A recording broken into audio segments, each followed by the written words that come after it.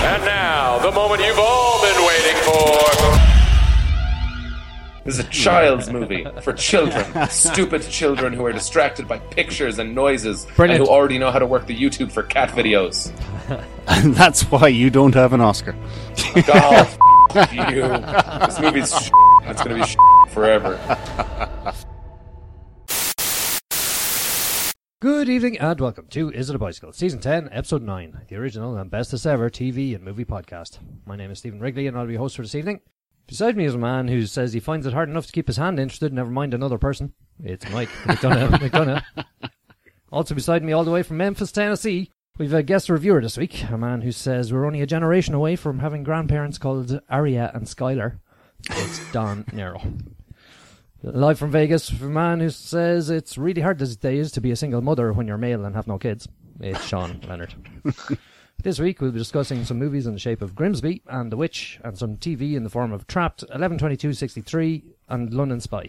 Of course, we'll have the usuals with the news and some previews, and come to a bicycle near you. So how are we doing? Fantastic, Steve. How's it doing? Are you doing in Vegas, Shaunus?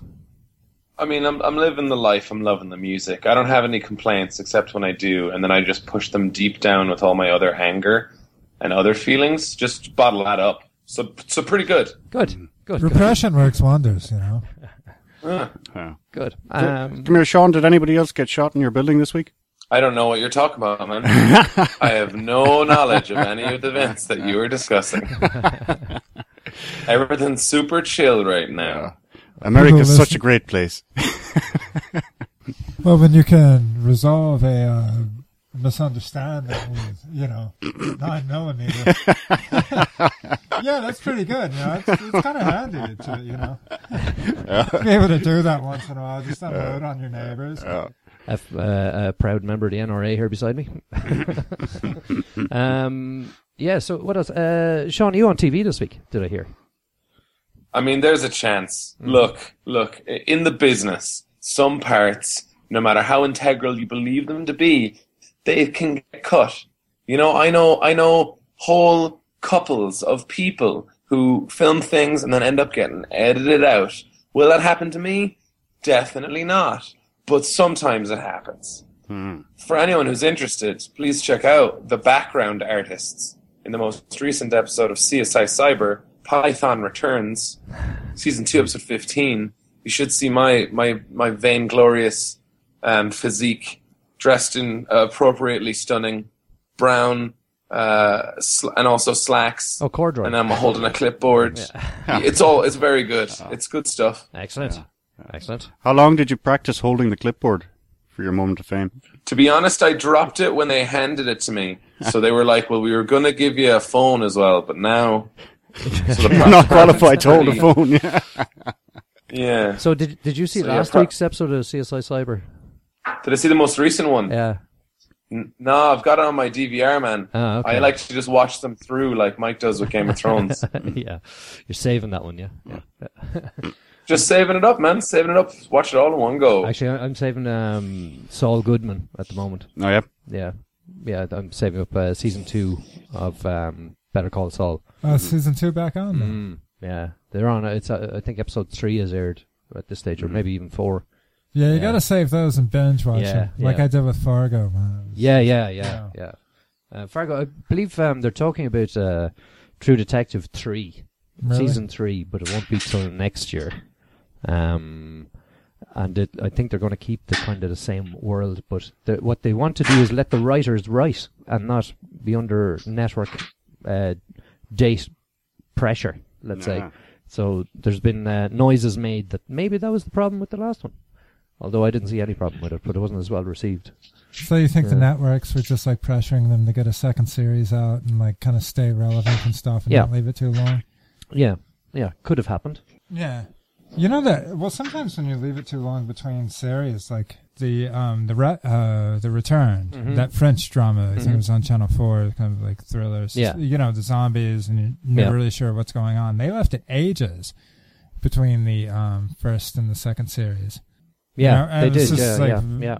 What's going on here? But I think they kind of did it there in their own space and like in kind of their own time, and it was better for it. Yeah, Yeah. Yeah, and still like kind of Well- having this. Well, There's also when you leave it for long enough that it becomes a situation where the fans start to hate you, and then you leave it slightly longer, and everyone loves it when you come back with a new series, a la X-Files. yeah. It seems that people are big fans that once you look visibly older and more shattered by life, now we're ready to watch your adventures again. Yeah. Except for Scully. Yeah. Yeah. But I also think like the with the return, it wasn't as good because it was kind of like the second series was related to the first series in a way that you kind of want, like it was, continue. But like True Detective could get away with it because like each series is kind of independent of the other. Yeah. And the first one was just amazing. Some of those, like there's that one when they go into the drug house and, there's that long shot that follows follows them across the yard when they get out of the stash house and they have to run, and like Woody Harrelson meets them in the car and they get away. But there was just that amazing long shot where they go through houses, through people's backyards, over a fence, and Yeah. True. I think the quality was. I think the second season of True Detective was just a little misunderstood in that a lot of people expected it to be a follow-on from season 1, which it wasn't. If I've always kind of said that, if it had been named something else, like Fight Town or something, it would have been very well received, or more appreciated. I not being don't know. compared. I don't think it would have been compared as much as to season 1 as it was, though. And that was of course the problem. Yeah, of course, it wouldn't have been compared as much, but it wouldn't have fixed like the writing problems and the fact that it wasn't acted as well. They've all got problems, but I thought it was just as good. Especially the latter half of it was excellent. But yeah, I think it'd be good if we disagree on that. Okay, yeah. I think it would be good though if they can focus on like kind of the writing and the quality and make it more of like kind of not make it quite so commercial and like trying to like please the fans so much as tick all the a boxes. great story. Yeah. Because the first one was Well, I just suppose only time can tell. Yeah, but it's kind of when you have an original script, you know what I mean, rather than one that hits various stereotypes. Is that what you mean? No, I just thought the first series was like much more. It was layered a bit better. There was more kind of depth with the characters. Okay. And I just thought the writing and the camera work, just like all these different aspects of it, and the production quality were great. And I thought it was like just this complete, like contained, kind of like The Wire. Like The Wire is like a work of art, and it's done, and it's like, it's amazing. And it's not quite, on that same scale, but still it's this kind of self-contained thing that has a beginning and an end, and it's just the acting was so strong. It's going to be hard to follow that. Like, In fairness, it would be, but What else did you see this week? Are you looking at me, Steve? Yes. What did you see? Did you see the Oscars? I only really paid attention to the dresses. And Mike, there was Shaun is going to be demanding a full rundown of your thoughts on the dresses this week. I actually went through the red carpet shit today myself. So it's always worth a look, Yeah, you can. I saw a real theme this year of plunging necklines. Some of them plunging as far as shaven pubic regions. Was that Charlize Theron? Yeah, she was in there, and she was. Yeah. She was wearing that rock, that $1 million rock. Was it $1 million? Like she was contracted. Wow. Yeah, she was contracted to wear that. No way. Right. Yeah, she had the dress to kind of like accentuate it. Yeah, definitely. So, I think they made a very good effort, generally. Saoirse Ronan was showing off her own belly button with her line. Indeed. She wasn't the only one. Charlotte Rampling looked, I don't know, like she had that dress for 45 years. Sophie Turner. Yeah, Sansa Stark. Yeah, with the leg. Oh, yeah, Sansa, God bless her. And Olivia Wilde got in on the action, too. She did. Yeah. I think dainty little white number. Yeah. We could talk about the guys. I mean, there was Pharrell. I thought he was the best dressed of the dressed of the men. Yeah, he had the ankles going, bleached hair. Then there was Mark Ruffalo, and he had kind of like his tux was, Blue. like Blue, and yeah. But Oh, yeah, so it was. Stallone actually also like broke out like kind of a blue. It was much nicer. Like it was, Okay, yeah, I thought that was cool. It was blue, but it was also kind of like black kind of edges and stuff. Yeah. Nice. Difficult tailoring challenge actually for Stallone, because his dimensions aren't like what you're getting an off the rack suit. You know, he's definitely going to have to be tailored. Yeah, that's true. Well, I mean, like same as Eddie Redmayne, though. In fairness, Yeah, God bless him. I mean, he could, you know, like he's got I liked so much about the company. I think some people won some prizes at that as well, didn't they? Best dressed couple, kind of thing. No. No, I think he means the Oscars themselves. I have a list here if you'd like me to run down through it. Yeah. We better talk about those. Yeah, go on. So, Best Picture winner was Spotlight. Well deserved. Best Direction went to Alejandro G. Iñárritu for The Revenant. Best Actress was Brie Larson in Room. Best Supporting Actor Mark Rylance for Bridge of Spies. Supporting Actress Alicia Vikander for The Danish Girl. The Screenplay Awards, adapted was The Big Short. Original was Spotlight. Cinematography was The Revenant as well. And then Mad Max also just won 6 awards. Yeah, it won everything else. Did really. It won all the shit awards. All the technical awards. Yeah. Sorry. They're not shit awards. Film editing. And had there been one for stuntmen, they would have got one as well. Yeah, stunt people, should I say? Why are there two different? So long talking about dresses, and they won for costume design, but you don't give a fuck. How come there's 2 sound awards?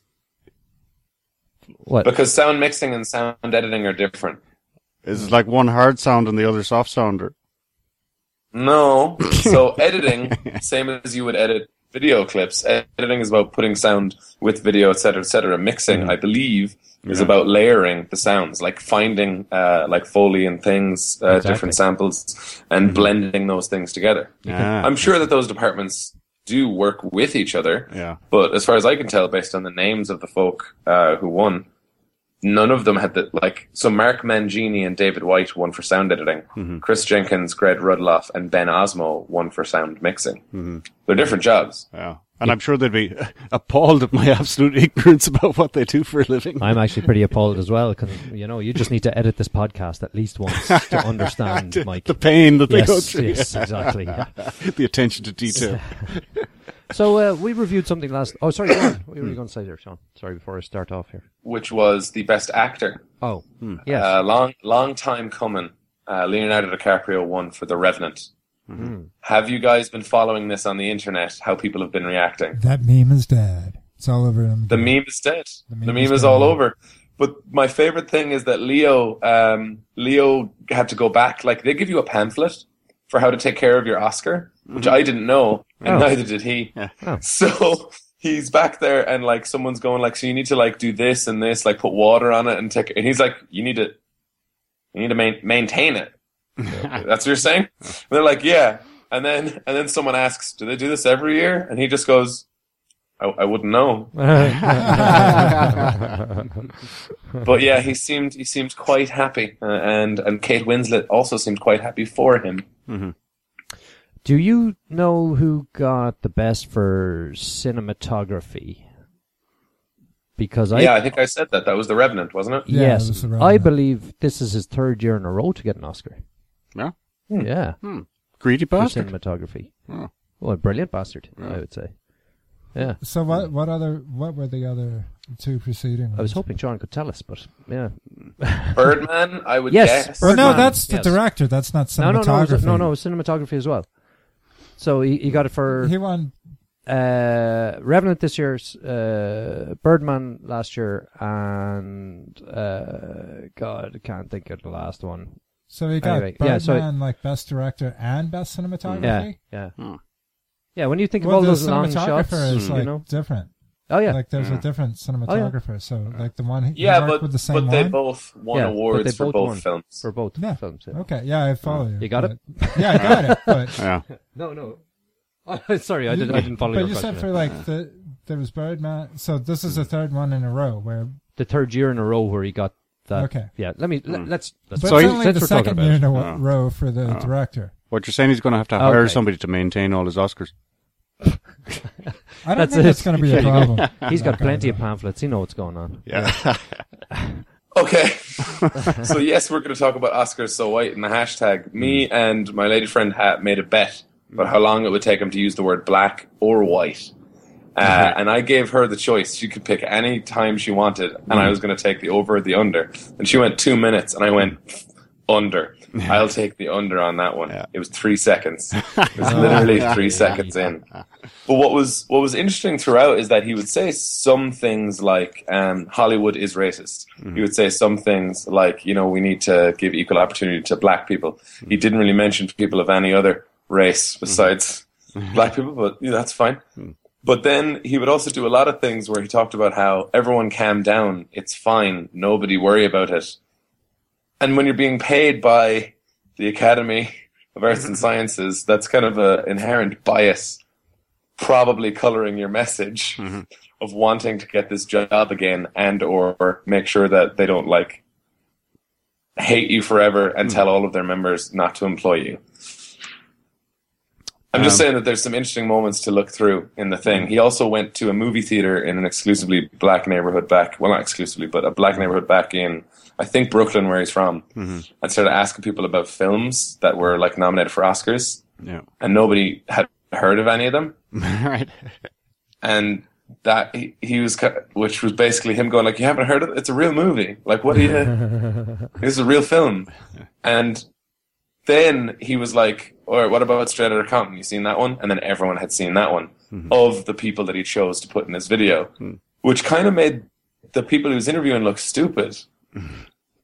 And that's not great. That's not a great thing for Chris Rock to go just be hey, did you see these movies? They're no, I didn't see them.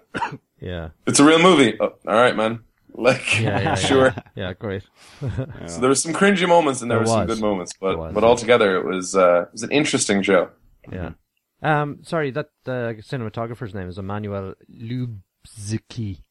I took it. Lubezki. It was Gravity. He got the cinematography for the year before. Yeah.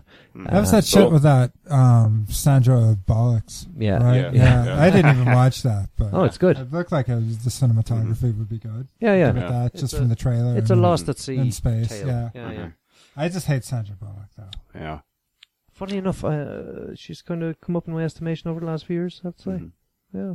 She used to kind of annoy me around the speed area, but now I think she's got now that she doesn't take herself seriously anymore. Yeah. She's a second win now. Yeah.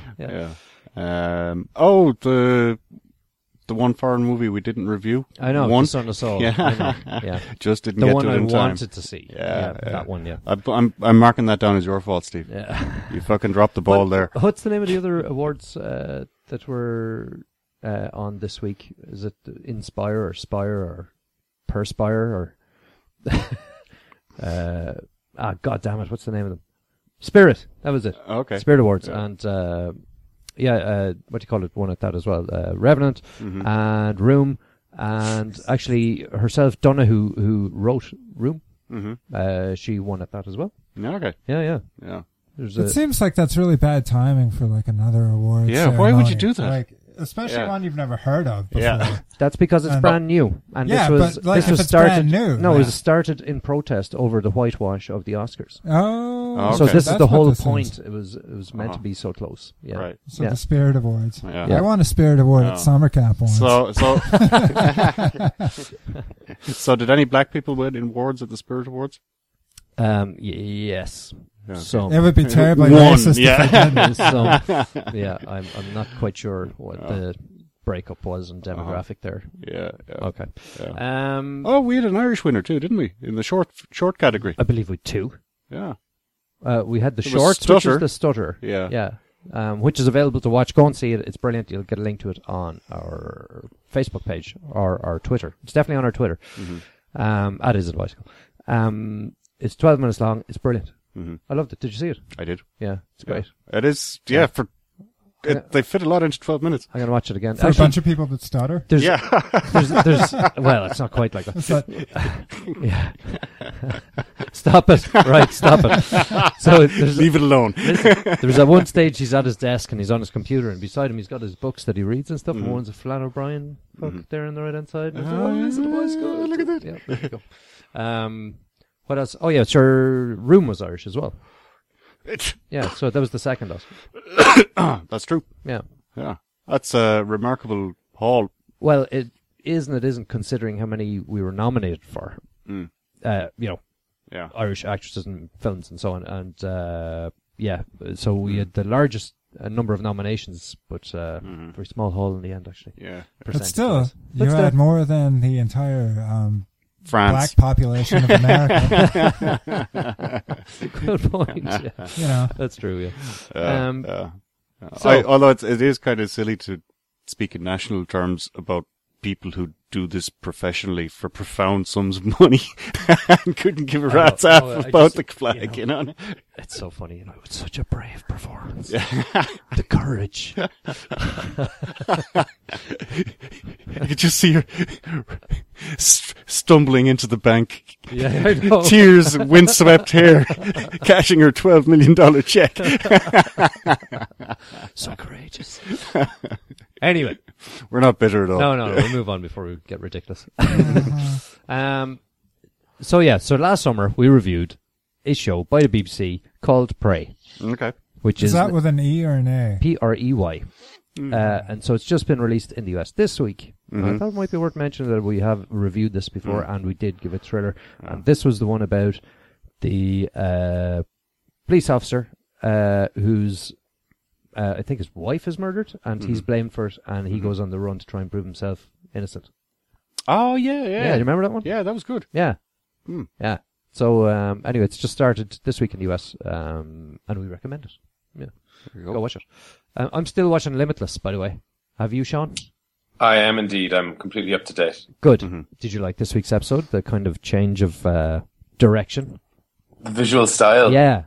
Yeah, yeah, for sure. Sans, Agent of Mora. Yeah, it was really interesting. So first of all, Colin Salmon. Yes, I knew I'd remember his name. Yeah. Colin Salmon, who plays Sans, the kind of like vicious handler of Brian Finch's character in Limitless. He's an amazing actor. He is. He was incredible in Master of None. Yeah. He plays himself in that, and he's hilarious. Yeah, no, like he just plays this.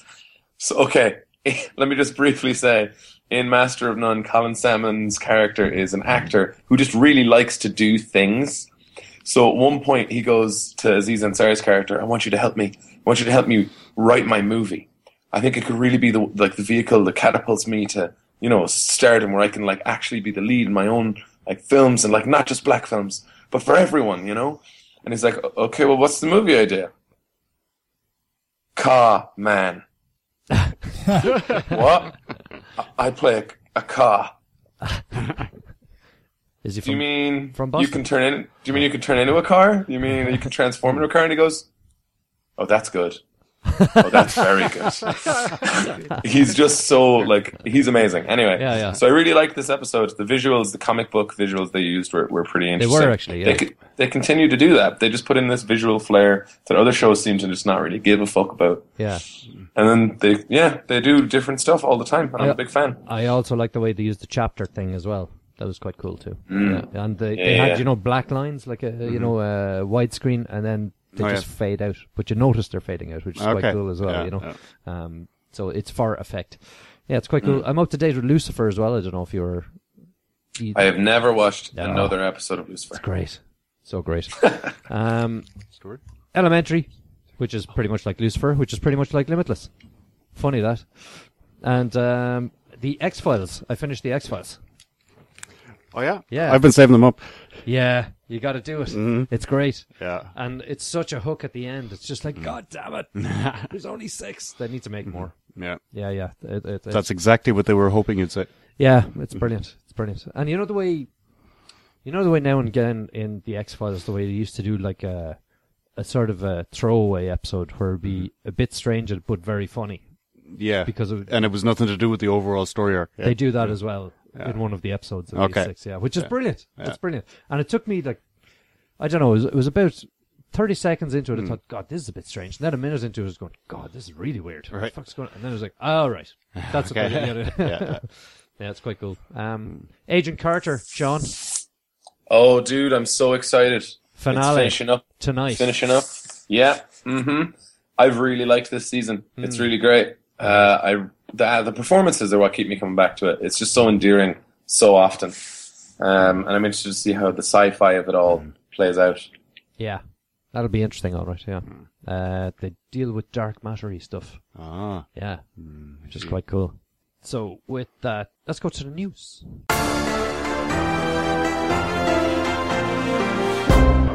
Couple of sad bits of news this week. Frank Kelly died, better known as Father Jack from Father Ted. Drink! Yeah. So he died this week, which was awfully sad. I think he's Parkinson's since last week. And also George Kennedy died this week, who's 91. Right. Cool Hand Luke. Yeah, we know him from Dirty Dozen, Airport, Cool Hand Luke, McHale's Navy, Bonanza, Dr. Kildare, Ironside, The Love Boat, Dallas, and the Naked Gun movies. He was hilarious in the Naked Gun. He was. Yeah. Yeah. So yeah, he was a ripe old age of 91. Yeah, So, that's yeah. good going. Yeah. So R.I.P. to the lads. Yeah. Yeah. What else? There's a new Amazon pilot coming. Which one? Jean-Claude Van Damme Oh, yeah. plays Tell me more. Jean-Claude Van Johnson. He's being a private contractor, Reed mercenary or secret agent for hire, who uses the JCVD name and career as cover for his more dangerous work. Yeah. So, which explains why he made movies such as Street Fighter and Time Cop. They were smoke screens for covert operations. I love this. I know, it's brilliant. Do you remember he made JCVD a few years ago? Yeah. The movie. I remember. I still haven't finished that movie, but it's amazing. And as an opening tracking shot, it's so endearing and painful. Yeah, it's actually brilliant, and it's great that he can laugh at himself. Like he knows, like the Huff, you know. Yeah. He can, he's one of those caricatures, nearly living caricature. Yeah. Still earning like 60 million a year, you know. I well believe it. Whoa! Yeah. They're just talking about him on JRE there. Isn't he doing Volvo ads and Coors ads? And He's still making movies. Yeah. But the movie might only have a budget of 20 million, but he'll take 18 of it. But obviously he's got loads of. Are you going to tell him no? No, for sure. But anyway, this Jean-Claude Van Johnson, it's going to be directed by the same guy who is directing the movie Keanu, and is Key and Peele's director. Right. His name is Peter Atencio. So this could be worth looking out for. Oh yeah. Yeah. For sure. I'm in. Yeah, me too. Yeah. Even I'm though I in haven't seen the trailer, immediately. I'm in. Yeah. Also, The Dark Tower is being made. Stephen King. Yeah. Oh. Yeah. Idris Elba will play Roland Deschain, and will be accompanied by Matthew McConaughey, who's set to play Randall Flagg, the villain. Nah. Yeah. So I don't know, will they do 8 movies or will they do 1 movie? Or there's 8 books, right? Yeah. Yeah. So there's like 4,500 pages. Yeah, they're not going to give up on a franchise potential. I guess not. Yeah. There has to be 8 movies. Yeah.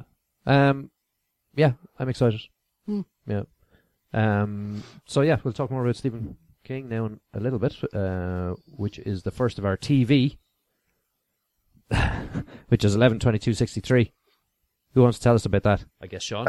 Sure. James Franco plays a writing teacher who stumbles upon a portal to an earlier time.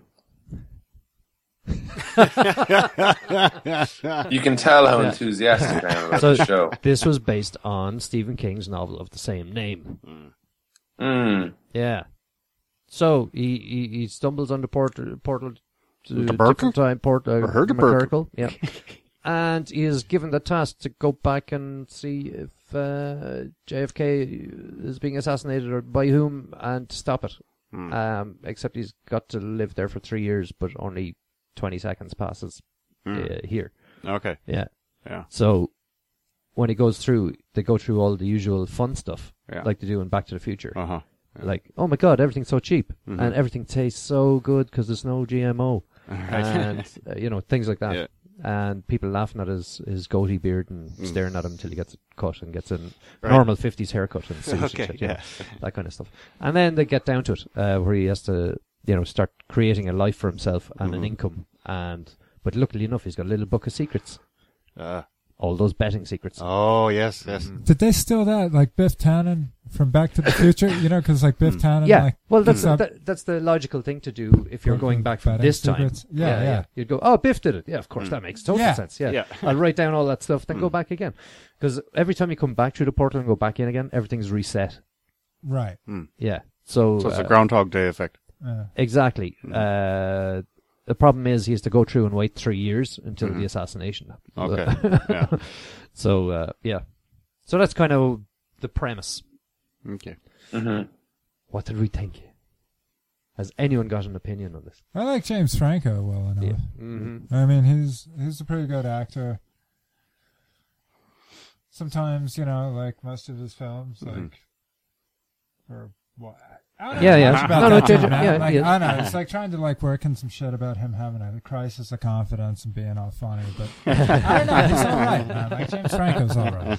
And J.J. Abrams is producing this. Yeah, actually. that's true. That's true. Yeah. So that is a bonus. It's got some credentials. It's got credentials, but its first problem is that James Franco has the degree that I'm hopefully going to graduate with. That's right. In May, right? He also has a published book of poetry, which is something that I'm supposed to be able to do as well. He also teaches classes in almost every creative discipline at multiple locations, and basically tells the world that he is these things. And because he's famous and has money and is very handsome, people are like, yeah, cool, please come to our university. Please, we'll give you any degree you want.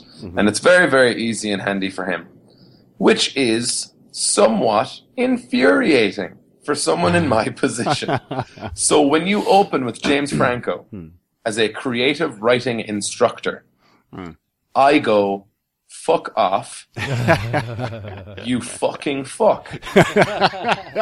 Jealousy will get you nowhere. Haters are going to hate, man. Haters going to hate, man. Also, when he's out-acted by someone who plays one of his mature students, when he's out-acted by that guy in the first scene, partially because the lines that Franco was given are fucking shit and dumb, and what he says sounds like either he's a terrible person teacher and is really boring, or someone wrote them and didn't really care about them sounding good, maybe because they were lifted from a book where they wouldn't have come across all mealy-mouthed and stupid and shit, and for some reason, it just keeps being like that for a long time. He goes to a diner. Some shit happens that's kind of boring, but we're supposed to be interested in it. There's conversations where people really obviously explain what kind of person they are and what their character relationships and abilities are. Yeah. And then a really cliched version of time travel is introduced that we already knew about because we've heard about this show. Yeah. So, very boring. Response is fantastic objectivity there in that review. I thought. Yeah, I know that was completely non-biased by personal opinion.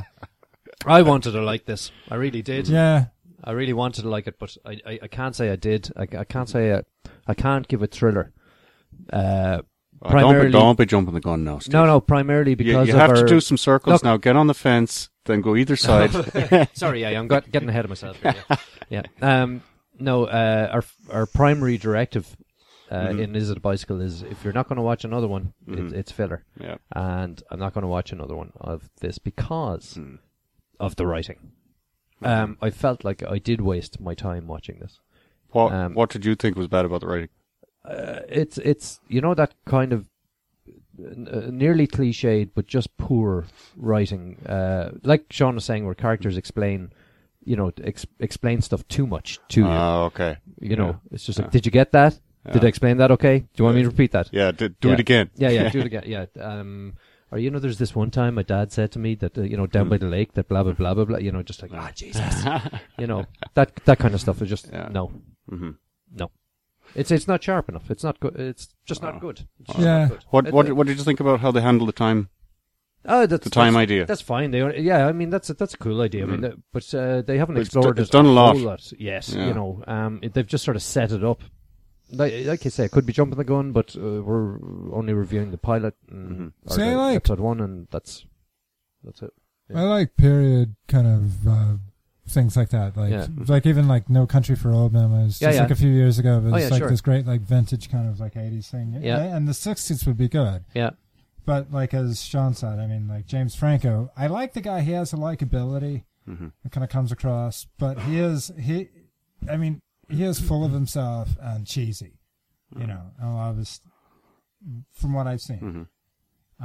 Does that come across in his acting? I'm struggling to like remember anything he's been in. He was in Palo Alto, that Coppola lady directed. What's her name? Gia. Sophia. Yeah, it was Gia, like her little cousin, or Sophia's little cousin, or something. But I don't know. I think I've just seen the trailer. It looks appealing to me. It seems intriguing. It seems like the kind of thing that like I could get into. But do I have time in my life for James Franco and JFK in the 60s? No. Wow. So it has to be really good. You know, it has to be like. Well, I sort of ran out of time on this one, and I must say I did love the opening credits. Just the little plastic models and whatever, and the kind of rehash of what's obviously going to be the theme of the series. And the first thing that struck me as I watched, you know, the opening scenes and whatever, was that if I was ever going to study creative writing, I'd really love James Franco to be my instructor. He just seemed so competent, you know, it just came naturally to him. He can't even control the students in his classroom. God damn it. You know, if I had a university, I'd probably give him a degree. Actually, and a professorship. Tenure. Yeah. This is going to come back to fucking haunt you guys, right? Because I'm going to find poems that James Franco wrote, and I'm going to use them as reviews of shit. So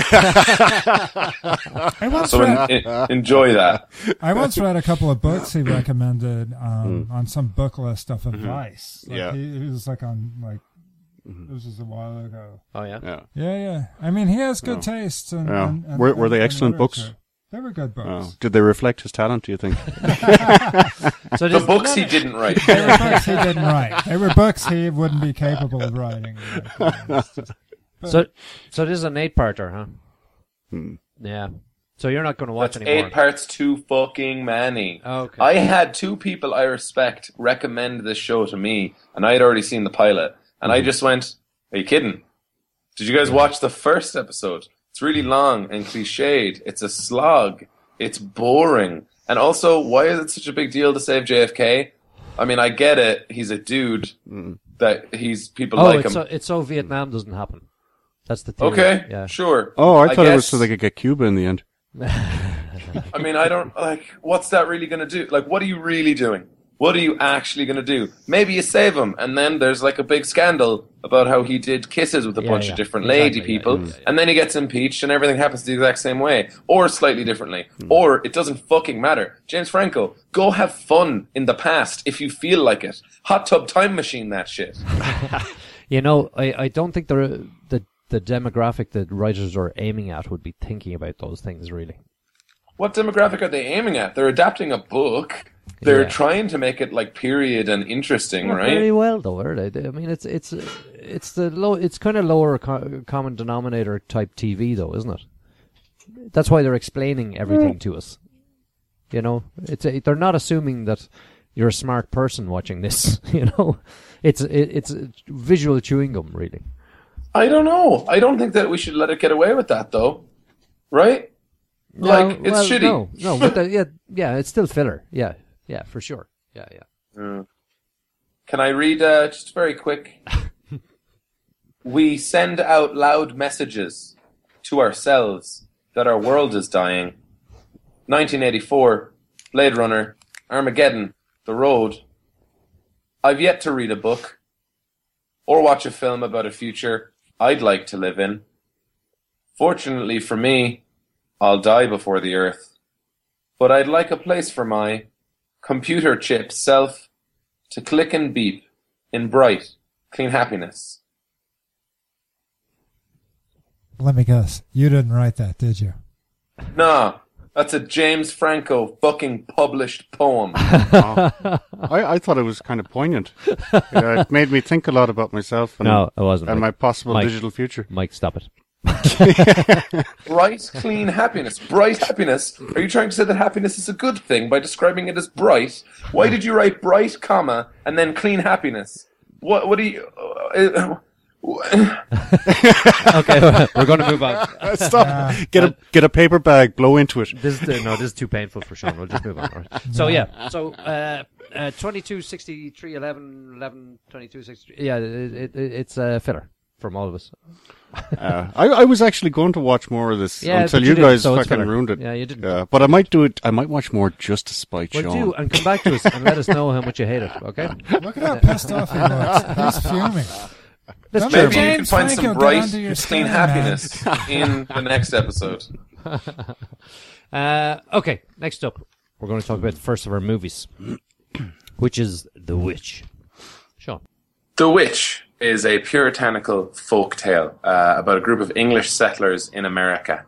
It's a family, an incredibly pious father and mother, indeed. And then they have one oldish, maybe 14-year-old, 12-year-old daughter, and then like a 10-year-old son, and then some 6 or 7, 8-year-old, another boy and a girl, and then a little babby.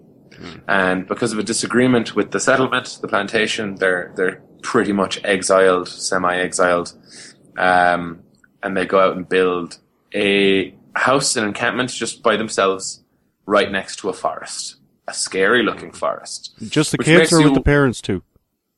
Huh? Is it just the kids that are exiled, or the parents go too? Oh, everybody. It's just the family. The family is exiled, basically, because the dad basically won't stop renouncing everyone for their sin. Okay. And they're already Puritans, all the people in that village, apparently, like as far as we know. So he's like extreme. Right. So they head out, and you're like, geez, I don't know, is this going to go well? Is this going to go badly? And the inciting incident is essentially the eldest daughter is playing peekaboo with the young babby, and she goes, peekaboo, peekaboo, and she goes to do it again, and the baby's gone. Oh. So right from get-go, you see some pretty grotesque shit, because it seems that a witch has taken the baby, cut it up, ground it into a paste, and essentially, like naked, gnarly, classic witch has rubbed it all over herself. This is the opening of the film. Charming. Nice. Do not watch it if you are faint of heart. Shauna, do not watch this film. So what basically happens is, now that the family dynamic has changed, because the mother won't stop praying and she can't get to sleep. Kind of the daughter who was watching is blamed because they don't know what happened, and she doesn't know what to say. Was it a wolf that came in and took the baby? You know what? Because there's no way the baby could have made it out to the forest that quickly. They don't know what happened. But the mother and in part the father and a lot of the rest of the family are shitting on this eldest daughter for being incapable. So there's tension. And this film is a couple of different kinds of scary. It does have the foreboding and the tension where you're like, oh no, something's going to happen. Oh no. Like the imagery is very, it's grey all the fucking time. It's oppressive. And there's also the moments of visceral horror, grotesquerie, and just terrible things happening to people. Oh, lovely. That's all in it. So, first of all, it was made for about $3 million. In the first week or so that it was out, it's made $16 million. Wow. People are flocking to see this film. It is English cast. The only person I recognized fully and properly was the dad is actually played by the slimy buddy of David Brent from the UK version of The Office. Oh. Legitimately the guy who makes sex jokes, the sexist dude. Yeah. Is playing this puritanical...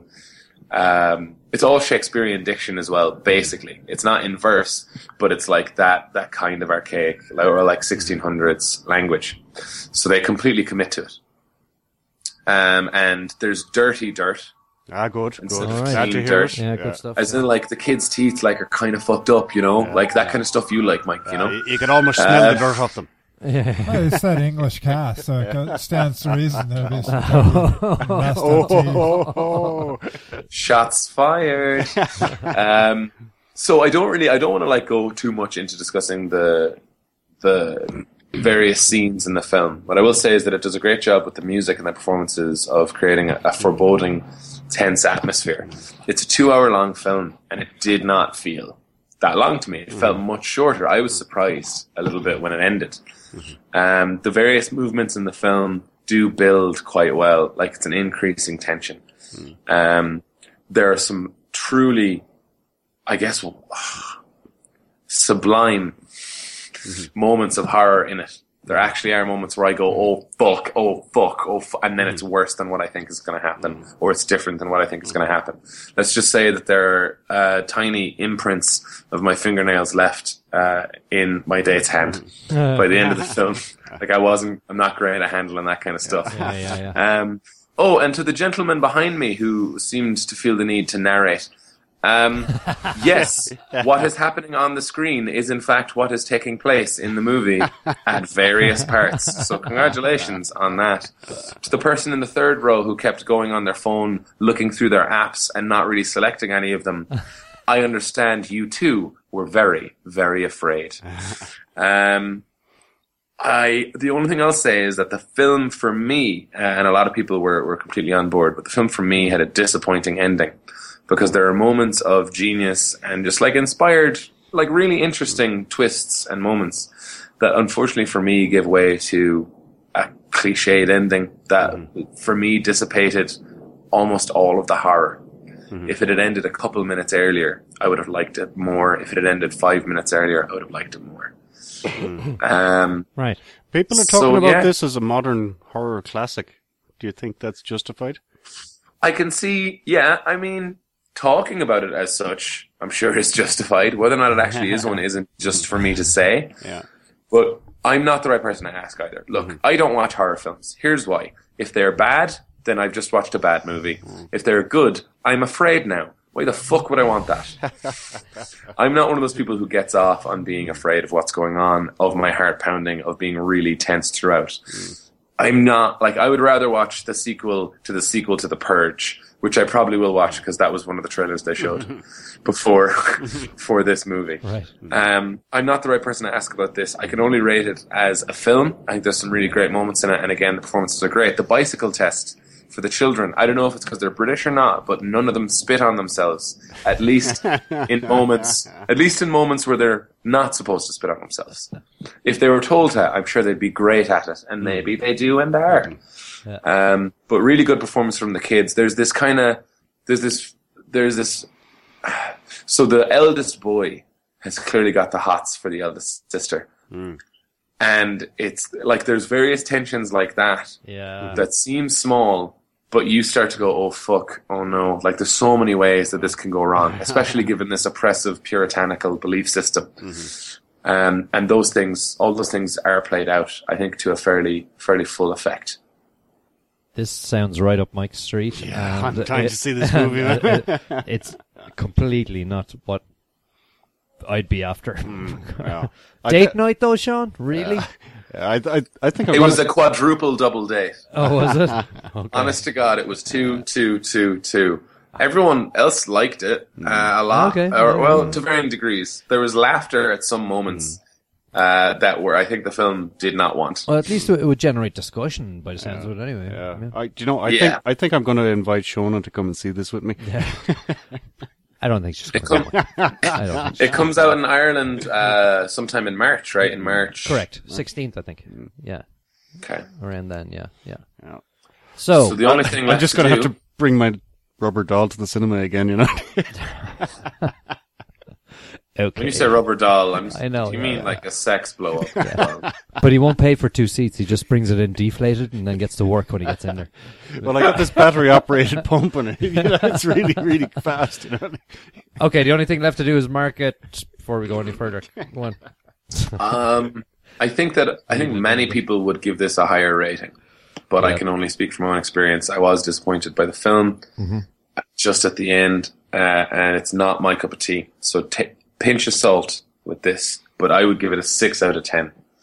and I know that its rating right now on IMDb and Rotten Tomatoes is closer to 8 or 89%. Question straight up: were you scared?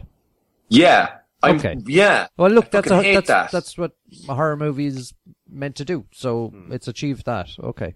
It definitely does achieve that. Okay, yeah. And if I liked that more, maybe it would get a higher rating. Okay. Okay. Next up is the second of our TV, which is Trapped. Mike, tell us about Trapped. Trapped is an Icelandic show. Mm-hmm. It's on Icelandic, British, and Irish TV at present. Yeah. It is basically it's set in a small town on the northeast coast of Iceland. It's called Stradidurd of Herdebird. Sounds about right, Joe. Yeah.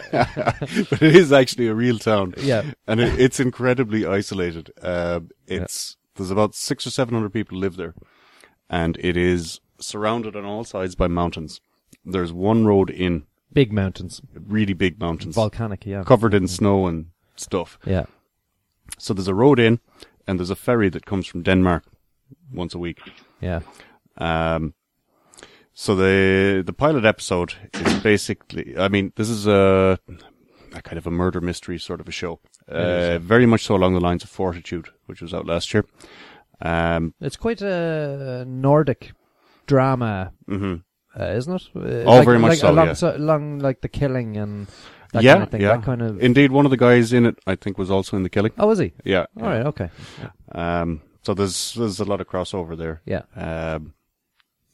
So it's one mystery, or maybe two, over the spans of the series, or the season. Yeah, basically what happens is a body is found that has no head and no limbs. Right. And I suppose the story of the show is, what the fuck is this all about? Yeah. So in the pilot episode, they're setting up all the pieces. Mm-hmm. Number one, the weather's coming in. So that one road in and out is going to be shut off fairly soon. Yeah. You've got a police chief and his very small police force. There's only 3 of them in it. So we've got our key players. Yeah, okay. yeah. All right, okay. The ferry just happened to arrive that day. Mm-hmm. So you got a bunch of Danish people. Yeah. And the captain is very, very dodgy. Oh, subplot. There's a subplot there. Okay, there's a subplot there. The cops find this body and they want to have a look around the ship. Said, no, we can't be having that now. I have a feeling there may be future conflicts. Possibly, Steve. There's also political and economic to-dos. Oh, yeah. Yes, because apparently the Chinese are planning on investing in a super port for this sounds place. Very familiar. Yes, very close to Fortitude. Yeah, it does, doesn't it? Yeah, quite schemic. Yes, indeed. There's a few kind of dangling sort of frayed ropes there that people will be clinging onto storylines and indeed, that kind of thing. Indeed. Red herrings. I haven't seen any tales of mammoths yet, though. No, nothing. No. The police chief has 2 little bitch daughters who... aren't they just? Yeah, who seem to totally take advantage of the fact that their dad is the police chief. I know, yeah. Which I thought was kind of refreshing. Yeah. To show children as they actually are. Yeah. They're 2 little bastards, actually. Yeah. Because normally kids in shows are all sweet. Yeah. What are we having for dinner, Mommy? Vindictive little... Yeah. It's always the ginger kids that get it, isn't it? Yeah. And then you have, there's some human traffickers, and there's an ex-wife that's got a new handsome boyfriend. Oh. There's some cops from the outside world that might be able to help, but they can't get in. Yeah. So there's a lot of pieces on the board here to move around. There is, isn't there? Yeah. And there's 10 episodes to do it. Is there? Yep. 10? Wow. 10, yeah. So, it's fairly ticked all the boxes there for a pilot. Nordic Noir. Yep. Even. If you're into that kind of thing, you just said, oh yeah, got that. Well, look, got that. Yeah. They're not going to wake up on a sunny Californian day, No. It's going to be rain, winds, or even snow. Yeah. And just bitter cold and suffering and just pulling and dragging, and Yeah. it's just going to be horrible. Even you see him even going out to get into the car, and he's struggling to get in because of the wind and the snow and it just actually, there's so unappealing. Actually, there was one bit in it that was probably it probably wasn't meant to be funny, right? but I burst my shit laughing because you see this unfit 250-pound man trying to sprint through snow. He's a big dude, isn't he? Yeah, he's a very big dude. I actually laughed at the part where they told him, you should, the body that's found. Yeah. Can you put that in the freezer? Yeah. In the local food processing plant. And he's Yeah. just like, can you not just leave it outside in this weather? You know what? Although it's nearly formulaic, right? The pilot for this, it's still interesting. Oh yeah. Yeah, and I think I'll watch more of this. I just love the environment. You really get drawn into it. Yeah. And you really don't need a score. There is a score, which is along the lines of the killing and sort of haunting kind of background stuff. There was actually at one point I just went, geez, okay, enough. Yeah. But it's the wind really plays the score. God, it looks miserable in the winter. There was just one thing that kind of disappointed me. Was because as the weather comes down and the place becomes isolated, it just came into my head 30 Days of Night. I just thought, imagine if there was vampires on the ship. That'd be so fucking cool. That'd be better. This is one of those shows that I would never watch.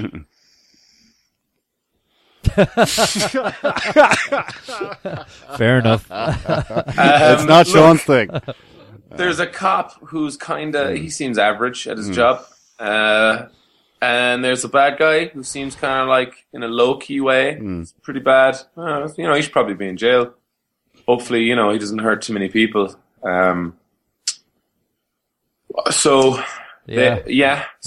tries to find the bad guy. And they're all actually, it's a bit like the Orient Express scenario. In that no one can leave. Yeah. So they're all trapped there. So you go through them one by one. Yeah. But wasn't the Orient Express filled with colourful characters of various different, though now stereotypical, yes, very like things. Yeah. Whereas this is just, there are people on a ferry and some people are cold and just want to get home. Yeah, it just seems, is that really what maybe we could watch a show about something more fantastical or interesting or emotionally diverse or anything, just something better than this. No, it is diverse. I mean, there's Icelandic people and Danish people. Yeah. What are their... Okay, describe the character traits of the main character. Who's the main character? Give me some character traits. Oh, he's the police chief. Yeah, he's got a really big beard. And he's really big, really big. Yeah, and his car probably needs a service. But he's more like the silent giant, but really behind it all, he's like Mark. He's the cuddly killer, Yeah. He's also very, very, very smart. He's quiet. He's smart. Yeah. As well. Yeah. He's smart. He doesn't talk unless he feels it's necessary. Yeah. I'm putting up my cards on the table. In the final episode of this, he's going to eat somebody's face. Okay, so what you're saying is he's a very measured individual who's so he methodically does his job and he's fairly good at it. Yeah. That doesn't sound that interesting to me. Yeah, but I don't know. I'm just asking you guys to pitch it to me in a way where I want to watch it. I have a feeling there's going to be a conflict between him and the guys from the big city. Yeah, which is and the men with the money. And the men with the money. Oh yeah, yeah. Because the mayor is very, very annoyed by all this. Oh, he's a snake. He's a snake. And also he has to deal with the non-compliant ferry captain because he's Danish, and he said, "You've no authority over my." So. Yeah. So it seemed like they were both very reserved in that conversation when he was asking them to turn on the heat. Bearing in mind that was what was at stake in the conversation. Turn on the heat. Yeah. I'm going to go search the ship. Could you turn on the heat? Yeah. Nah, we don't have enough fuel. Turn on the heat. Come on. Yeah. 30 minutes. Yeah. You see, the Scandics don't tend to be as emotional as the Irish in dealing with these kinds of problems, you know. Sure, but that's not that interesting. It wouldn't When be that everyone's appropriate not in having Scandinavia that to many headbutt somebody if they didn't turn on the heat. I'm just saying, maybe some more things happening or some more character, anything would have made it more interesting to me. But it is a pilot. You know, they've got to put all the pieces in place and then let it roll. Some of the pieces should be that it's interesting. Or that the characters are interesting, or that the characters are a certain way. I think Fortitude has the upper hand here, and that it had that kind of sci-fi possible element. Yeah. There was always the hint that, what's going on here? Oh, there's something supernaturally, maybe. Yeah. You know, so, yeah. And this doesn't. But I don't think it's a bad program because of it. No. I don't know, Shaun. I just find it interesting. I find that the whole scenario, he's got a lot of things to deal with. He's a man with a full plate. And I'm interested to see how he does deal with them. So maybe it's the pacing and the fact that he is kind of like a Joe Everyman, and you that's enjoyable in some manner. Yeah, we fucking love Joe Everyman. Yeah, it is slow. Nordic Noir is slow. It's not a wham bam. Yeah, it's all about atmosphere. But what if he had a partner of a different gender who wasn't a cop, but had a skill set that could be applied to this investigative method? Oh, like a special power. How about not even a superpower? What if they were just like the world's strongest woman who happened to be like a female Hafthor Bjornsson, like one of those, and so like very often something heavy needs to be lifted or moved, or people need to be beaten up. So there's some action sequence to do with that. Well, or she's an Olympian archer. He does have a female partner, and they haven't. What's her special skill? Is she on the phones a lot? They haven't fully established what her skills are. Yeah, we haven't. As far as we know, she's quite good at squinting. Right. Okay. I'm just not being sold. And checking passports. She's really good at checking passports. That's all we've got at the moment, really. Yep. Fuck you and your fucking analysis shit. So you like this then, Mike? I fucking love this. Did you? Yeah. Yeah. This is going to keep me going till series 2 of Fortitude. Really? Yeah. Oh, okay. I love all that snow crap. So it fills a hole. So yeah. Okay. Okay. Yeah. I'll probably watch more. Yeah. I mean, it's not going straight to the top of my list, but it's I'm interested. Yeah. This might be one I might save till winter. Yeah. No, we'll see. We'll see. So yeah, I'm going to give it Thriller because I will watch another. Yep, Thriller for me. And fuck you, Shaun. Yeah, no, fuck. I'm not watching the show ever. Holy shit. Yeah, I just looked at it briefly and I wasn't even going to watch the trailer. I just kind of looked at it. I was just like, no, that's not for me. Were you a fan of, or did you watch The Killing or any of those other Nordic Noir? No. No. Don't feel like I need to. All right. Okay. Nothing there for me. All right. Okay, next up, we've got second of our movies. Mike, tell us about Grimsby. Grimsby! Yeah, Grimsby. Tell us about it. This is one we reviewed the trailer a couple of weeks ago, I think. Do you think I look like Sharon Stone? The Brothers Grimsby, by the way, is what it's called over here. Is it might be called something else. All right, here. Well, this side of the pond is just Grimsby, but So as we saw in the trailer, it's two brothers separated long time ago. One grows up to be James Bond. The other one grows up to be benefits cheat. And somehow they end up meeting up again, and hilarity ensues. What's the crux of why they're thrown together? Well, that's probably the weakest part of the movie, because it doesn't really explain how they found each other. It just kind of, oh, your brother's here, let's go and see him. And it's like, hang on, you haven't seen him for 28 years, how do you even know what he fucking looks like at this stage? But you say, oh, okay, well, we'll let that slide. According to IMDb, it says, a new assignment forces a top spy to team up with his football hooligan brother. That's not quite true. Oh, okay. No. All right. Basically, they come together, and the hooligan kind of messes up a mission on his brother's part. And as a result, his brother has to go on the run, and of course needs help from his brother to do that. Because his brother accidentally broke his ankle while they were trying to escape. So that's why they're thrown together. Sacha Baron Cohen Holy and Mark moly. Strong Have helping you each other out. Have you seen the cast list on this? It's a hell of a cast. So it's Sacha Baron Cohen and his wife. Yep. Isla Fisher's in it. Penelope Cruz is in it. That's right. Penelope Cruz. Rebel Wilson is in it. Annabelle Wallace, Mark Strong, Scott Atkins, Ian McShane. He's in it too. No way. Yep. Gaburni Sidibe. David Harewood, and who else is in there? Johnny Vegas is in it. Yep.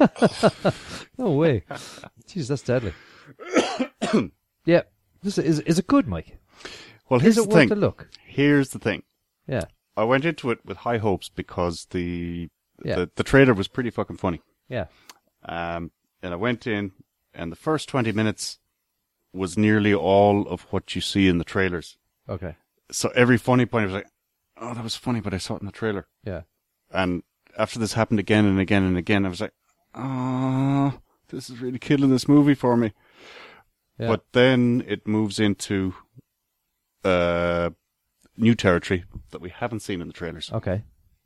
And that for me is when it really took off. Okay. Because after the first 20 minutes, I was like, I'm done with this.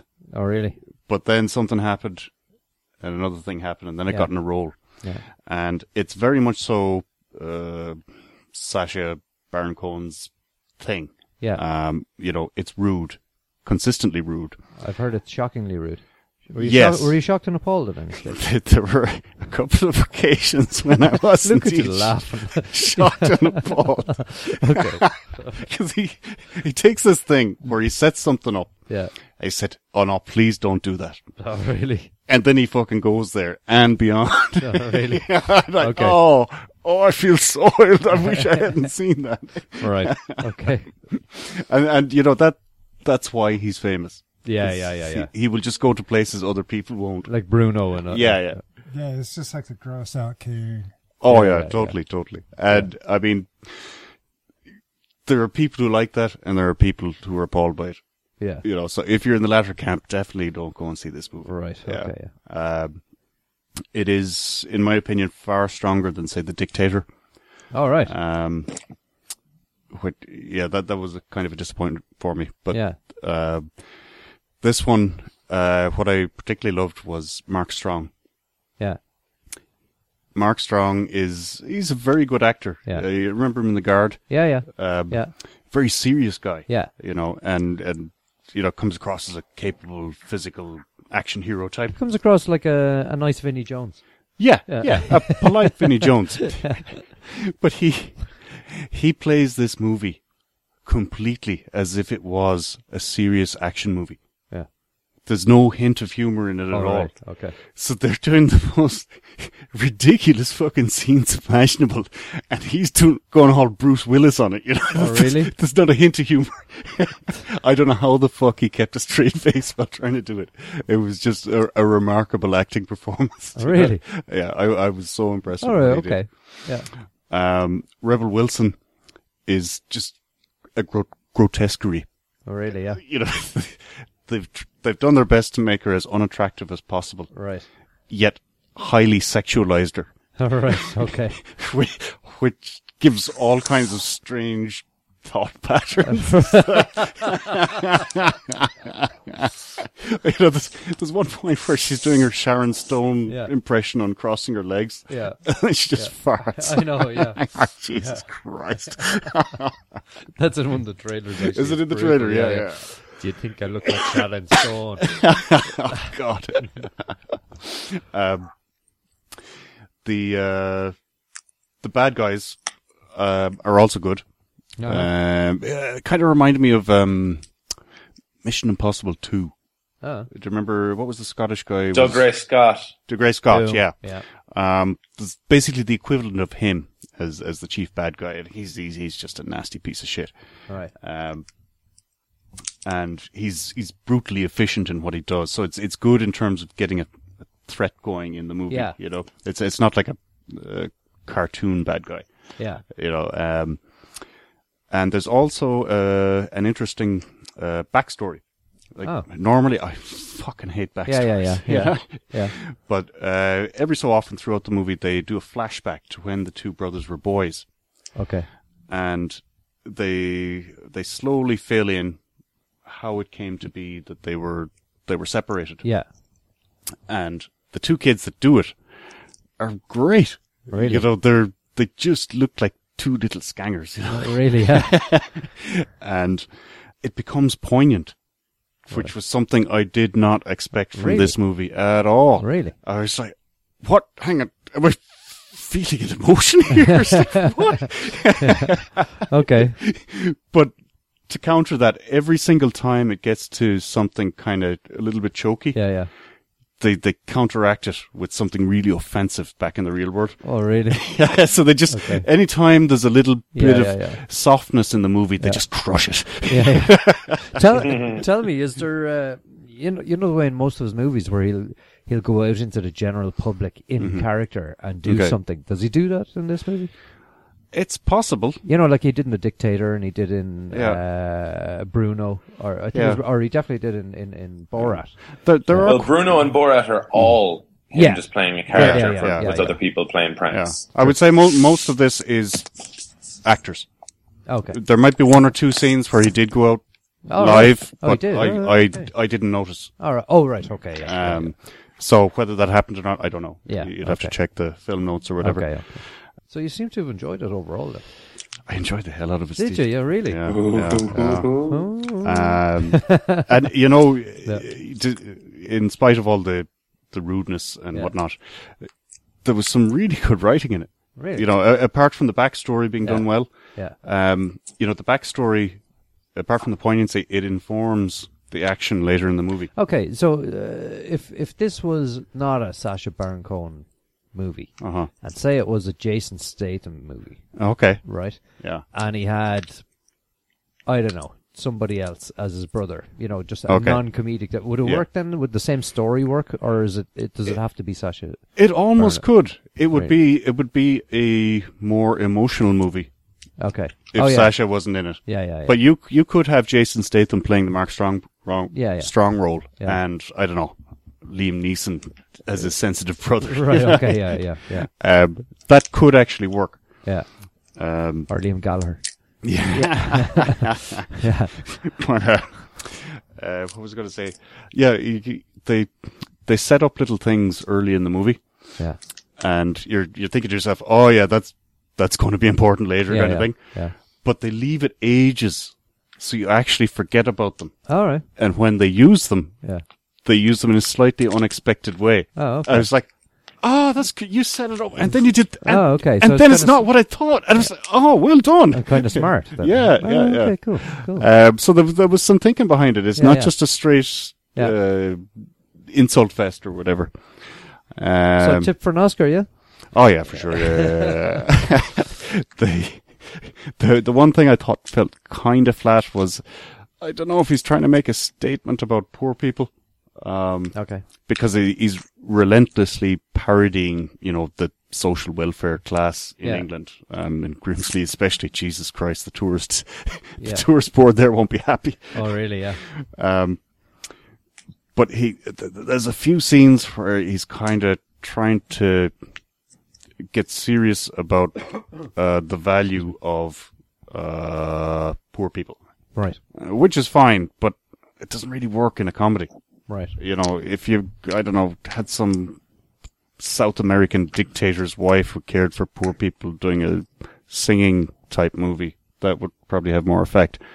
There's also the fact that they shot it in southern England instead. Oh, did they? Yeah. So, okay. I mean, it's like a location that doesn't, you know, doesn't exist. Wouldn't benefit as much. Yeah. From like, you know, the presence of like a whole film crew. In the local economy. If they had shot it somewhere and like the northern kind of gray, gritty, like. Yeah. So Grimsby actually got totally shat on in this. It got totally shafted. Yeah. So I'm not sure if that was a genuine political thing on the filmmaker's part, or if it was just, I hope I don't get beaten up the next time I go to Grimsby. Okay, right. We'll see. So give us a mark. I was very much so thinking of an 8, but if I hadn't seen the trailers, I would have given it an 8. Yeah, but the trailers kind of ruined the early part of it for me. Are you going to blame the marketing of the movie, though, on the movie? Well, had I gone in cold, I would have been raving about this.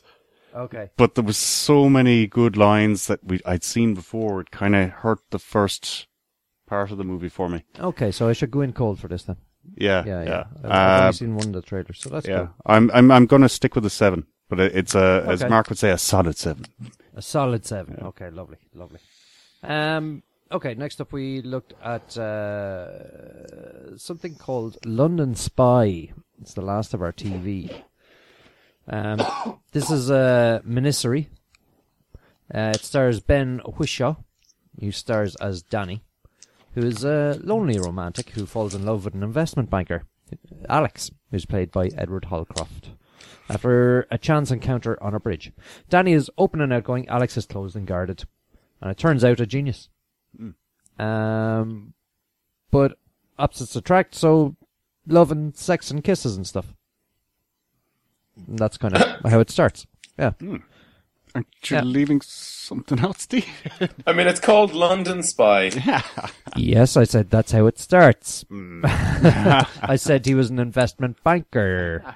Okay, he's an investment banker. It turns out he's not. No. Right. Spoiler. You fucking spoiled it, man. Jeez, Steve. You shouldn't have given it all away there. Yeah. This is a 6 or 8 ruined the whole series. Yeah, I know, yeah.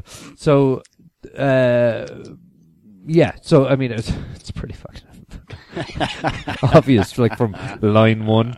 But anyway, this, like I just said, it is set in London, and Ben Whishaw, it's fantastic. Amazing. Yeah, I thought this was a really good, kind of interesting character piece for Ben. Like the first thing I had seen him in was Nathan Barley.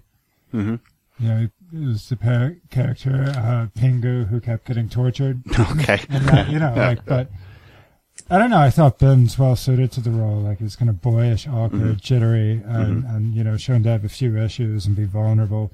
The sort of character who always gets sucked into the murky world of espionage and appears to be innocent at first, but turns out to be rather capable. Yeah.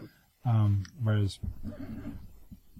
Alex is, I don't know. I thought like Ben Wishaw's character was good, well suited for him. Solid, yeah. Solid, yeah. I thought that was good, but the whole relationship with Alex and just the overall kind of like his for a first series, I thought it was really kind of like moody, and there's Alex's character, whatever he says, I've been serious for a very long time, and it felt like it. Yeah, it just felt like it was really kind of.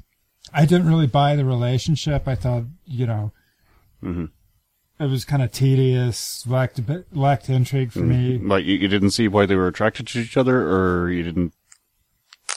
I just didn't, I mean, he's like this, I mean, the character of Danny works in like this Amazon style warehouse. Okay.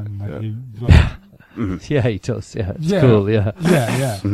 Yeah. And he meets Alex. It's just, I don't know. I just found it somewhat, I don't know. I just didn't buy it. I didn't think it was really plausible. Or like you wouldn't go out with somebody from Amazon. Is that it, or?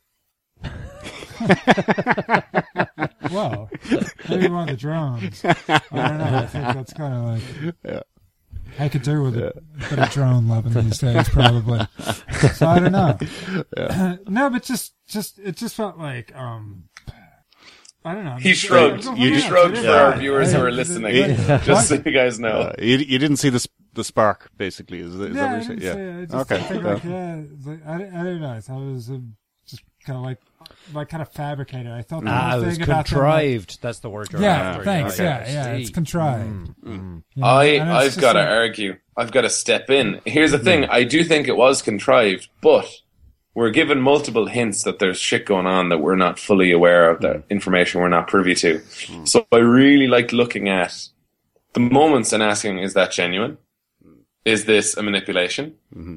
Like, how much does Ben Whishaw character really like this other dude? And like, and when he goes to Jim Broadbent, it seems to report back, do they have something? Like, what's their real connection? Yeah. And this character that Ben Whishaw plays seems to genuinely be invested in relationships. Maybe not in particular relationships. He's invested in love, maybe not in being in love with a specific person for an extended period of time and taking care of them, but he loves that feeling, that experience. And so from that perspective, yes, like he's a romantic, but how much of this is genuine? How much is he doing just to get for his own benefit or for the benefit of something else? So I really did buy it. Now, I will say that there are certain moments where I was kind of like, this is a bit off. And then later went, I understand. Like, for example, the investment banker says, my name is Joe, like very methodically. And I was like, that's a poor acting choice, or the editor or director should have done something to make that more real and normal. But it turns out that's not his fucking name. So then I was like, oh, I'm very glad now that I did pick up on that, like, and was able to go, okay, I get why that was like that now. Yeah. I think that if you buy both performances, which I did, then you do believe in this, like, investment banker who has no understanding of how to negotiate human relationships. And then you can see how he is, at times, easily manipulated. And then you get surprised when he is very much aware of not intrigue, but of his situation. Like, he's really smart. Yeah. He is not there to be taken advantage of, which is what in a lot of spy stuff we see. Like, in a lot of espionage things, it's like, oh, Bond's going to use this woman. By pushing her against a wall, she will reveal all information and then ride his balls without a condom for a while. Like, when in reality, it's probably a more complex situation. Yeah. Which is what I think this does a really good job of showing off. And I was invested. I didn't want anyone's heart to get broke. Yeah, Ben Whishaw, just on that, I thought he was brilliant. I thought it was a fantastic performance. God, he's so brave. But, you know, he'd make a great Hobbit, wouldn't he? He kind of does remind me of Martin Freeman in his acting methodology. I didn't check. How big are his feet? They're pretty hairy. I don't know what size they're. Yeah. I'm with Shaun on this. I did believe them up to the point where he's chatting to the police, let's say, and then it's sort of, okay, a little bit weak. No. You know, I thought the writing got a little bit weak at that stage, but I kind of could let it slide because the rest was so strong. I enjoyed it. Okay. I enjoyed it. Yeah. I'm still on the fence though. Oh. Yeah, I'm not sure I liked it enough to want to watch more of it. Right. It's not that it's a bad show. It's just I don't know. Do I have time? Got a million other shows that I really like. So yeah. You actually do have a million. I know I have a million other shows. Yeah. So. Yeah. Yeah, that's kind of how I felt. Like, maybe I'd build in later episodes, but just I wouldn't have the time to commit to it. Yeah. Now. Just Yeah. I was just going to say, I was kind of frustrated watching this because I sexually, like yeah, what? very Definitely. very much sexually frustrated. Because I knew London Spy. There's got to be a fucking spy in here somewhere. Yeah. And you're going, bring out the spies, for God's sake. The spy. So I really liked the way it was shot. And actually, to go back to my ignorance of early on in the show, I really loved the sound editing. It was so quiet. I mean, it's set in the middle of London, but you can hear a pin drop nearly every scene. Yeah. And, that's obviously a deliberate choice, but I thought it really added to the atmosphere of it. Yeah. I thought it was very good production quality as well. And like the interiors are beautifully framed. Yeah. The grey atmospheric exteriors that, it's in London, but it's not full of like the London tourist hotspots. Yeah. You get nice That's right. backgrounds in the shots, but it's not dominating it. Yeah, you're not distracted by them. Yeah. You know it's London, but you're not distracted by, the wheel or whatever it's called. And here's the thing. The scenes between what is it, Simon Ben Whishaw plays? Yep. Simon and Alex. The scenes between them... Danny. Danny and Alex. The scenes between them are usually very early in the morning or late at night or in private spaces. Yeah. So that is almost like that choice with the sound and locations. It makes their world, which is very much their own. It's those two people. It's intimate and it's unique to them, which is also, it seems to be what their relationship, at least for Alex, is becoming. Whereas then when like Ben Whishaw and Jim Broadbent show up, it's like, oh yeah, hustle bustle, London, yeah, yeah, cool, lunchtime, dinner time, yeah, everybody's just going about. This is the normal world. Yeah. This is the world where things are things, where people, aren't this unique, almost characters from books. Like they are given in the show, the two main characters, or at least the two main characters in the relationship, are given room to speak as if their lines have been written. Yeah. And I think that that's on purpose. And I think that does, and I completely allow it and believe it, even if it is somewhat extended vocabulary. Because in relationships, it can get like that. Like when you're trying to describe who you are or how you feel to this special person. Because that's the whole thing, right? It's, you have all your mates, the people you know, your acquaintances, your co-workers, and then this special person. And you can be any way you want with them. You can talk about anything about yourself with them. Yeah. Or at least that's supposedly the way it can be. So, did you enjoy it, Shaun? I did enjoy it, even though this isn't usually my thing. The romantic relationship is what anchored me. I'm not usually a spy guy. Like, that's not usually, especially British spy stuff. I'm just like, lads, someone's got information and you need to get it. You'll probably find it, I suppose. Someone's going to die as well, maybe. There's a gunfight. All right, well, this will be over quickly, I'm sure. So this was better than the majority of those ones, at least in terms of piquing my interest. Although I did not enjoy the first 4 minutes when I'm just like, here we go. The methodical pacing of a noir espionage mini series. Okay. Thriller. Mike. This was actually the wrong episode for me to watch. Oh. Because you needed episode 2, did you? This is highly focused on the relationship between the two guys. Yeah. But they set it up so it's obvious there's a much bigger world out there. Yeah. And I really, really want to see that much bigger world. Yeah. So, despite not particularly enjoying the relationship too much, I mean, it was good acting and stuff. Yeah. But I wasn't invested in it. Yeah. But I'm dying to see what happens next. Thriller. Yeah. Donnie. Yeah, I think there's a lot more to come. I think it'll develop. The writing is very good. Good characters. I mean, I just, again, for me personally, I wouldn't have the time for it. Yeah. I would choose something else. Say you had the time. Would you watch more? Yeah, I would. Yeah, I'm the same. So, well, is a would you or will you? In terms of thriller and filler. Well, so for me, it's got to be filler. Okay. Because I wouldn't watch it again. At least you're. But it's a good show. Yeah. But it's a good show. Yeah, it's a very good show. But I just see. I would only say filler if I disliked it enough not to watch anymore. But if you would watch it, just that you don't have the personal time doesn't. I mean, you might be paralyzed tomorrow, and you'll have a lot of time. Like we don't know, like what's going to happen. No, I'll give it thriller because it's a good show, but I don't think it's top of my list of good shows. So I wouldn't have to put it at the top of my list, but I'm definitely recommending other people watch it, especially if what we've said has made them interested. Do you know, actually, if they had just set it in Iceland. God damn it. God, I will read more James Franco poetry at you son of a bitch. And if Ben Whishaw had a special power. Maybe he could run really fast or something. Or do the washing up really fast. Anyway. Okay. Next up, we've got some previews and Come to a Bicycle near you.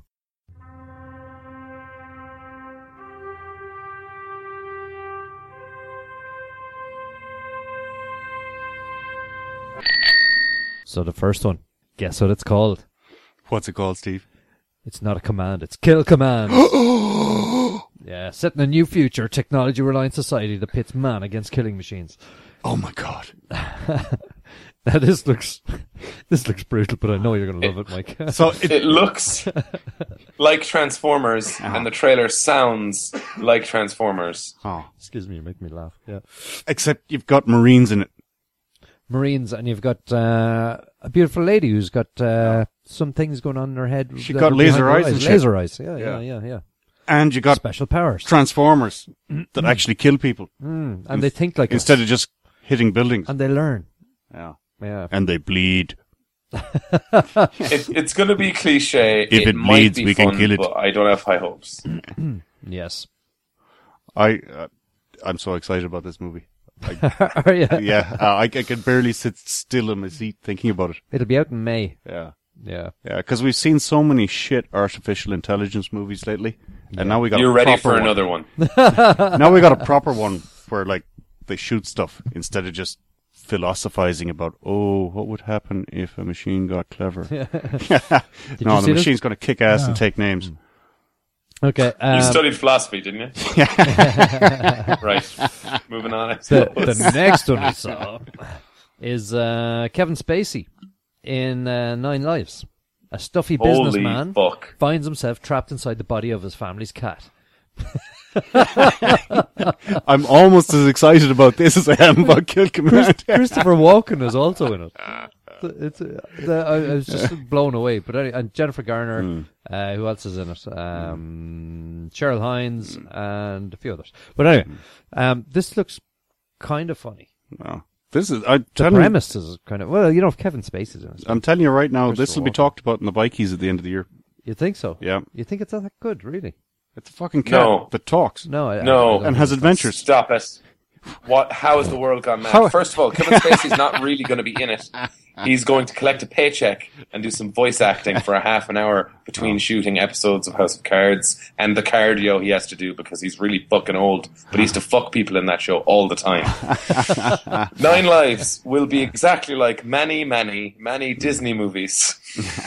It will be similar to Shaggy Dog with Tim Allen. It will be similar to the one where Bruce Willis gets turned into a kid because he's a businessman who doesn't see the wonder in the world anymore. Much like Kevin Spacey plays a businessman who fucking, who cares? Why? If this was a movie about Kevin Spacey dying 9 fucking times and seeing that that's how his life is going to end one of those ways, okay, I'll watch that. Why is he a cat? No fucking reason. This is a child's movie for children. Stupid children who are distracted by pictures and noises and who already know how to work the YouTube for cat videos. And that's why you don't have an Oscar. Oh, fuck you. This movie's shit and it's going to be shit forever. So the next one we looked at is, actually, before I said name it stars Eric Roberts and Kevin Pollak. This is Compadres. And a disgruntled Mexican cop is forced to work with a teenage hacker to hunt down the criminals who killed his wife and dismantle their operation. So, this has got criminals, it's got manslaughter, it's got explosions. Jokes about how people can't spell words. Yeah. Yes. Explosions and people get covered in debris. Kids who don't read good. Everything in the trailer is everything that's in the movie. Like they told us, literally everything that's going to happen. They did. I can't wait. This looks great. Oh my god, does it though? Doesn't it look like a lot of other films that we've seen before that have been done better? Like it looks like if Bad Boys wasn't with many actions. I know, but Eric Roberts is in it. Yeah, probably for like a scene. They keep using him in the same outfit the entire time, and he's actually the two people you named look to be in the trailer and the movie about the same amount. You know what? That's a good point. Yeah. Yeah, I'm going to have to go back and watch the trailer again. Yeah, but outfits are expensive. You need to reuse them. No, I don't think that's the reason. For the Green Planet. I think the budget allowed for extra outfits if they're required. The two main actors are not famous. They're not the two people that we mentioned either. Yeah. It's just going to be a bunch of jokes we've already heard before that happen to be all in a specific order. And two people who don't begin to like each other will like each other at the end. But don't you think it's hilarious when people misunderstand Spanish? Oh, Hector Jimenez is in this. Yeah, now that you mention it. And he was in Nacho Libre. Yeah, he's cool. That was kind of funny. It was, yeah. It is going to be shit, though, isn't it? I think it might be good shit though. You know what I mean? You know, it's like your B movie. So bad it's good kind of thing. Yeah, I mark it out of 2 kind of stuff. Yeah. Anyway, okay, I think that's it for this week, isn't it? Have we anything else? Need to bring up or mention? God, we missed Mark and Shaun so much. Oh, we did. Yeah. A big thank you. Oh, sorry, go on. I was just going to say, like, it must be tough on them missing out on the best crack ever. I know, yeah. I know. Shaun is stuck in a B&B in Rosslare with a screaming child, I believe. Yeah, and Mark is stuck on a stage somewhere with lipstick and... Well, it's snowing outside in Donegal. Yeah. God love him, yeah. Big thanks to Donnie. Don Nero for coming on and filling in this week. Good to see you, man. The dulcet tones of Don Nero. Yeah, it's good to be here, man. It's good to see you guys. Yeah. You too, Shaun. It's always a pleasure, man. Yeah. Nice having you in the studio. Right. Studio complex, Shaun. Yeah. Visit the Bicycle Studio complex. Get it right. Yeah, we're quite defensive about that. We make it more complex than is required. So. All right. We'll leave it there. Okay. So from Shaun, Mike, Don, and Steve, stay classy.